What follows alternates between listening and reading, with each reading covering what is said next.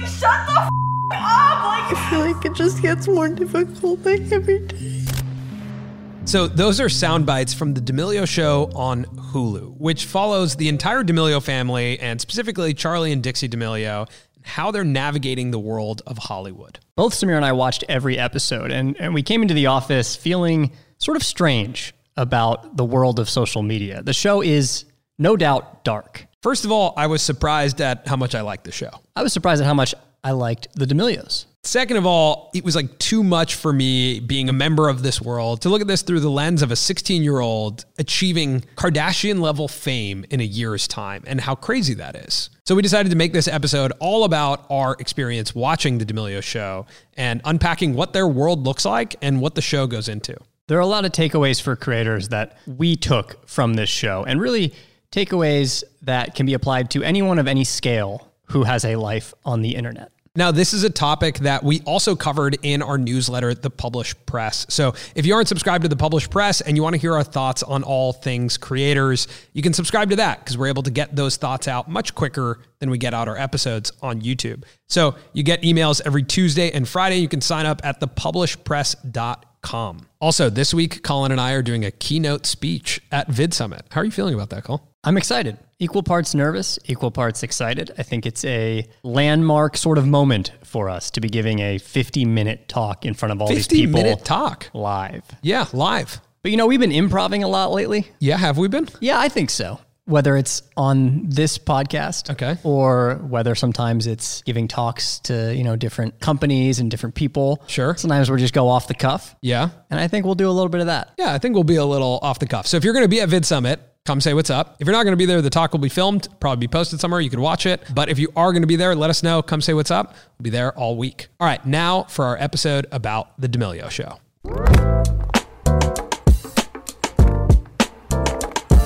Do you remember a world without Charli D'Amelio? Yeah, definitely. 100%. The reason why is I am 32 years old. But the reason why you remember that is because it was like a year ago. I remember a world without TikTok. When you first start watching this reality show, you realize these people were just living their life in Connecticut like a year and a half ago. Yeah, you understand that it's an extremely normal family that had something wildly abnormal happen to them. It's crazy. I mean, we think about it all the time. I'm like, Charli D'Amelio, what the heck? It's still something that I have to get used to. The dad was selling sports equipment and the mom was a personal trainer. And the kids were just kids. Well, kids were in high school. Yeah. I think one of the most interesting things is listening to Charli continuously throughout the show mention that her fame is an accident. In her TikTok bio for a long time, it said, I don't get it either. Yeah. Alluding to, I don't understand why I'm so famous either. We've pulled some moments from the TikTok founder talking about how he distributed wealth on the platform. Building a community from scratch is like you just discovered a new land. In the beginning, you make sure majority of the wealth is distributed to a small percent of people. And then these people became role model for other people. And then you grow population, you grow economy. Now, whether that's totally true or not, whether they hand-selected the D'Amelio kids or whether it was just the nature of the algorithm at the time, but what ended up happening is that a few people rose to stardom, specifically during the pandemic, in a wild manner, from maybe 1 million to over 100 million in a matter of a year. It really went from like 0 to 100 like that, from her getting recognized in a restaurant to both kids now being mobbed. You can get famous really fast on TikTok. Charli D'Amelio today at 124 million followers on TikTok. Now, granted, these aren't direct comparisons, but there's 209 million subscribers to Netflix. There's 42 million subscribers to Hulu. And then if you look at like how many people have chosen to subscribe to her or follow her, now they aren't paying, so it's like obviously less friction, but that's the amount of people who are choosing to follow Charli. And then additionally, if you see in a day, if she posts 3 TikToks, a lot of times these TikToks are doing 10 million views. You know, arguably one of the biggest television franchises, The Bachelor, the season finale last year did 6 million views. And this means that mainstream media cannot ignore people like Charli D'Amelio or Dixie D'Amelio or some of these digital stars, right? Because their followings are so incomprehensible when you compare them to a traditional celebrity. So now you go from like having fun, getting all these followers, to business opportunities, which is why Charli says they moved to LA. When we were in lockdown in Connecticut, I felt like there was so much more that I could be doing, and I kept getting these work opportunities out in LA that I couldn't do. The whole family moves to LA. And once you make that move, you're committing to, okay, now this is a real business, because the scale of her distribution is at the same scale of another big media empire, like a television network. Like, she is at the same scale. So the opportunities are Dunkin' Donuts. Make your own clothing line. Yeah. My life is very busy. I basically work a full-time job. There's this scene that's kind of jarring where their president, right? The president of D'Amelio Family Enterprises, this guy who comes from UTA, who's like clearly a big media executive, is sitting there with all these binders, and he's planning out Charli's next year, like her whole year, top to bottom. What are the initiatives they're going to do? Who are the sponsors they're going to work with? Is there room for dance and to be a kid and to have like do nothing time with all of this? It's 100% yes, and her happiness, the only thing that matters here. It's a lot, but it's really organized. And obviously you can feel with him, he's like, ideally that time is limited because we need to make, all these people who work here need to make money, and this company needs to grow, and my wealth is attached to how much she's working. There's an unrelatable amount of pressure on Charli D'Amelio. Yes. If I wanted to quit, well, now they don't have a job. It's a lot to put on one person. So a typical company is built like a pyramid. It's like there's a base workforce, there's a CEO at the top, and everything kind of builds up to that as an org structure, where there's one person at the top who's making decisions, and all these people in the org are helping bring those decisions to life, make those happen, drive revenue for the company. But if someone in the organization leaves, you can pretty simply replace that. Even if the CEO leaves, the whole base of the pyramid's still there. It's barely changed. It's barely changed. You just have to, you do have to find someone there who can operate it, but it could happen. And it does happen. CEOs leave all the time. CEOs are replaced all the time. In a single person media company, where the weight of all of it is based on one single person, it's actually the inverse of that. And if that person leaves, the whole thing falls. That is literally the definition of pressure. The company is actually built on top of her. It's not built around her. An example of a company that's built around talent is Barstool Sports, where you have Dave Portnoy, who kind of emerged as this like face of a company, and then a company was built around him. There's other talent pieces, there's other brands, there's other podcasts, there's other things all in and around him, where if he was pulled out, it would be really substantial, but the rest of Barstool would still exist. With the D'Amelios, the D'Amelio Family Enterprise, I think that's what their company is called. But that is just like, if Charli leaves, the company's gone. There's an episode where she wants to take a break because she's just going like, she's talking about deliverables. She's like back to back doing like so many brand deliverables, having to do all this stuff, and wants to take a break. And the parents call Greg, the president of the company, and they're like, Charli needs a break. She needs some time to be a kid, just to do normal kid things. Just do what you need to do, clear the schedule, and... Got it. You can hear the pause in his voice because he's like... He goes, got it. Got it. Got it. Yeah, and you can hear it from him because he's like, this is my career too, guys. Like, and he does the right thing, right? Yeah. He says, okay, we'll call everyone, we'll take a break. Yeah, we'll move some things around. But that means he was probably on the phone with an advertiser, had something lined up for the next day, has to call them and say, we can't do it. I thought an interesting moment is when Charli gets on the Time Next Up list. Yeah. And she doesn't even know what Time magazine really is. Yeah. And she's concerned about getting hate because she wants to know, am I next to a doctor who's helping with the pandemic? Like, how am I positioned in this list? Are people saying that I'm as worthy of being on this list as a doctor? All of the people that are doing a million more things than I am, I dance on the internet. Like, I shouldn't be on that list. And Greg is trying to contextualize to her why she belongs on the list. I think you represent like changing of how media is and how people are consuming stuff. And you work super hard. The look on Charli's face is like, what are you talking about? Like, what are you talking about? The look is like, Greg, I'm 16. Yeah. So what are you talking about? Yeah. It's both empowering and overwhelming. It's empowering to know that as a creator today, you can go up against big media companies. You can drive attention, audience, culture by yourself in your room. But it's also when it turns into an organization like that, I mean, overnight, that is that is a lot of pressure.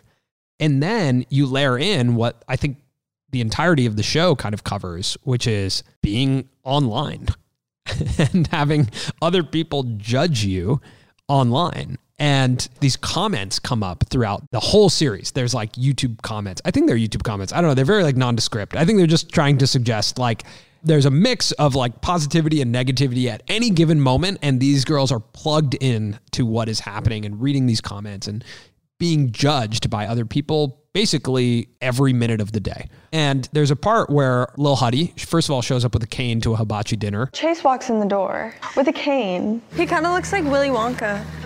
Is that like a with the compliment? sunglasses. Is that a compliment? Loved it. Bold. Very bold. He shows up and someone asked like, why are all of you guys so well-mannered? This third person that's not really existed to any other generations like that. But it's like in your head all the time. Like a point of view judgment that you feel. Like, do I look stupid walking in here? My mind was blown when I heard that. I was like, you're right. You have always grown up knowing that other people are watching you and presenting your brand to a group of people. Their judgment gives us our own third-person judgment. Yeah. It's like, oh, how would someone on social media see me if I was wearing this outfit right now? Would I get made fun of for doing that? Even if you're a high school kid with 100 followers, 1,000 followers from people in your hometown. The third eye is still the third eye. Yeah. It doesn't matter if it's 100 million people watching or if it's 100 people. You're living life with a lens. Are we walking weird? Do I sound stupid? What am I saying? As creators, we become so accustomed to validation. It becomes routine that when we get hate, it's extremely loud. I mean, Charli D'Amelio probably gets hundreds of thousands of comments, but she still manages to see the hate comments. Right. Even for us, if we have a video that gets a lot of comments, we can't read every comment, but we still sometimes see those hate comments. Yeah, those are the loudest ones. Which even if mean it's 1 out of 2,000. Yeah. You've managed, somehow you see it. Yeah. Has there ever been a comment that's affected you? Yeah. There's been a lot of comments about how tired I look, which has to do with just my physical appearance. Right. Which may even be the case today. That like maybe I look tired. And that gets to me. Got it. Yeah. And it's made me self-conscious about like lighting and Yeah. I think when I look at comments, I always think like, wow, that's amazing that someone took time out of their day to write this, positive or negative. Well, the weird thing is if you respond to that person, yeah, they actually, most likely they're so happy to be acknowledged. Yeah. And they're not a hater of you. Right. Because if they're watching, you exist in their world. Right. So if you acknowledge them, they're like, oh, actually, I love the show. Yeah. I think it's really cool. The whole show like has these kind of mental health disclaimers. And it is a little eerie to see that disclaimer followed immediately by this Hollister ad with Charli and Dixie like smiling. Which you learned about in the confines of the episode. Yeah. There was a social tourist binder as well as a Hulu show binder. Right. That's what I was about to say. You zoom back out and you realize the show itself is part of the deliverables that they need to execute this year for the D'Amelio Family Enterprises. And you're like, wait, this is crazy. When they're talking about taking a break and hanging out with their friends, since Charli and I have been super busy, I planned this little girls getaway. They're actually not taking a break. They're still working. Yeah, she said, like, I'm really excited to just spend a day hanging out with no cameras.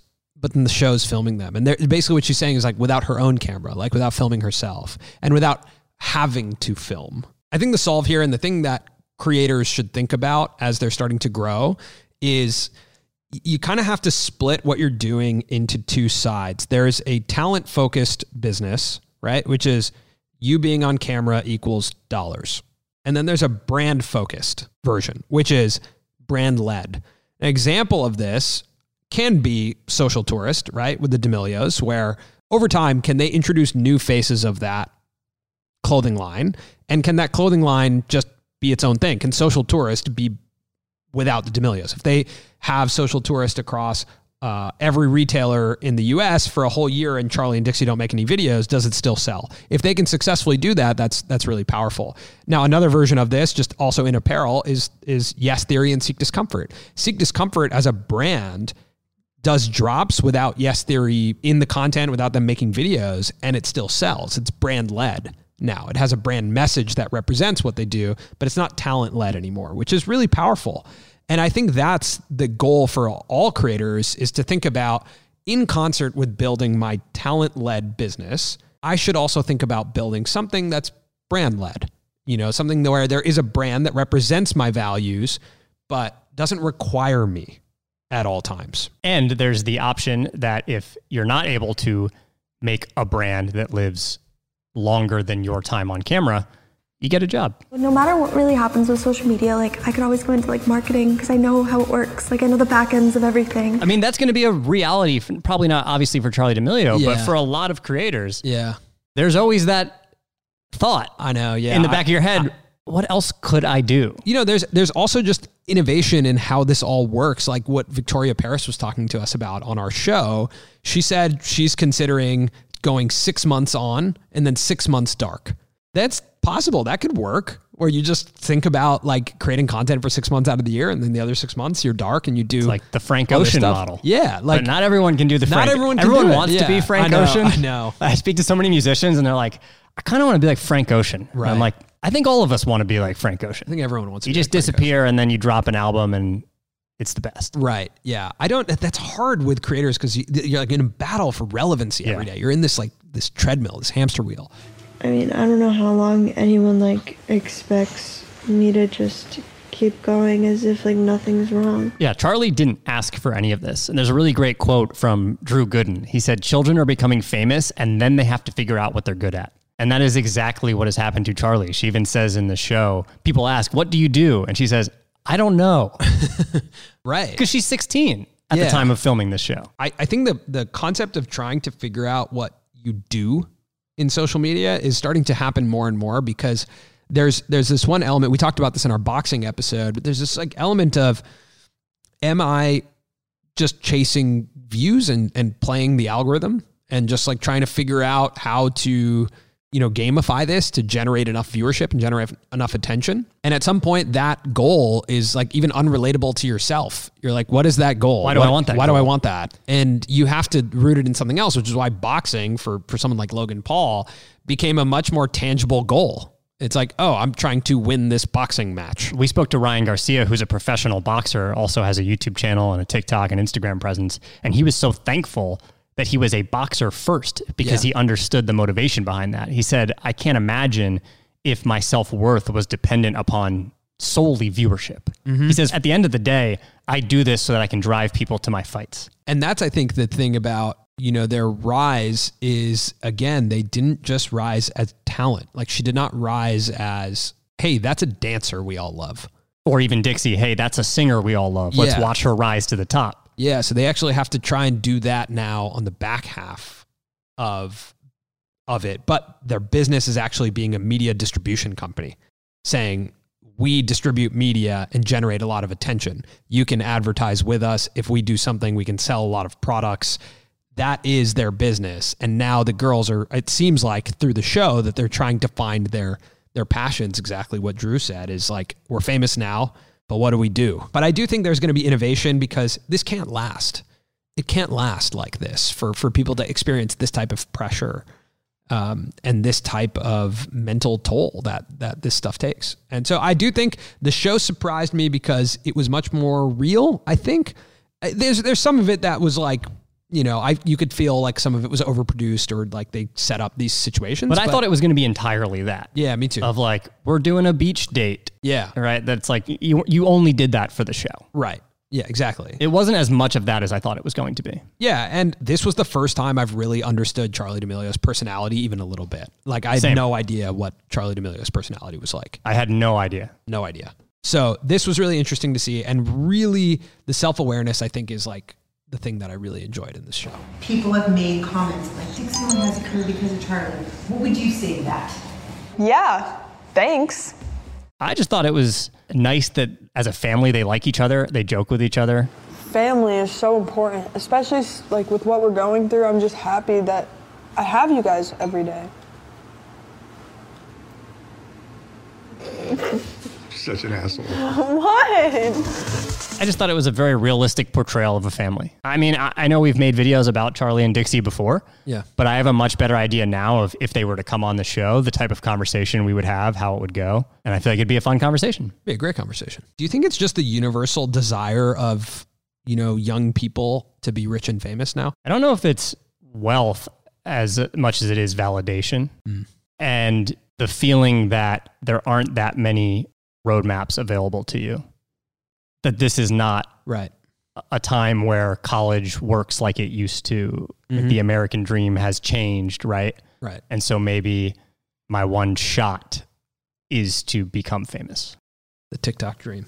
I thought I was going to be a banker, so. Right. I kind of thought I was going to be doing this, so no, here I am. All right. Thanks so much for watching this episode of the Colin and Samir Show. And thanks again to everyone who has subscribed to the channel. If you made it to this part of the video and you haven't subscribed, subscribe.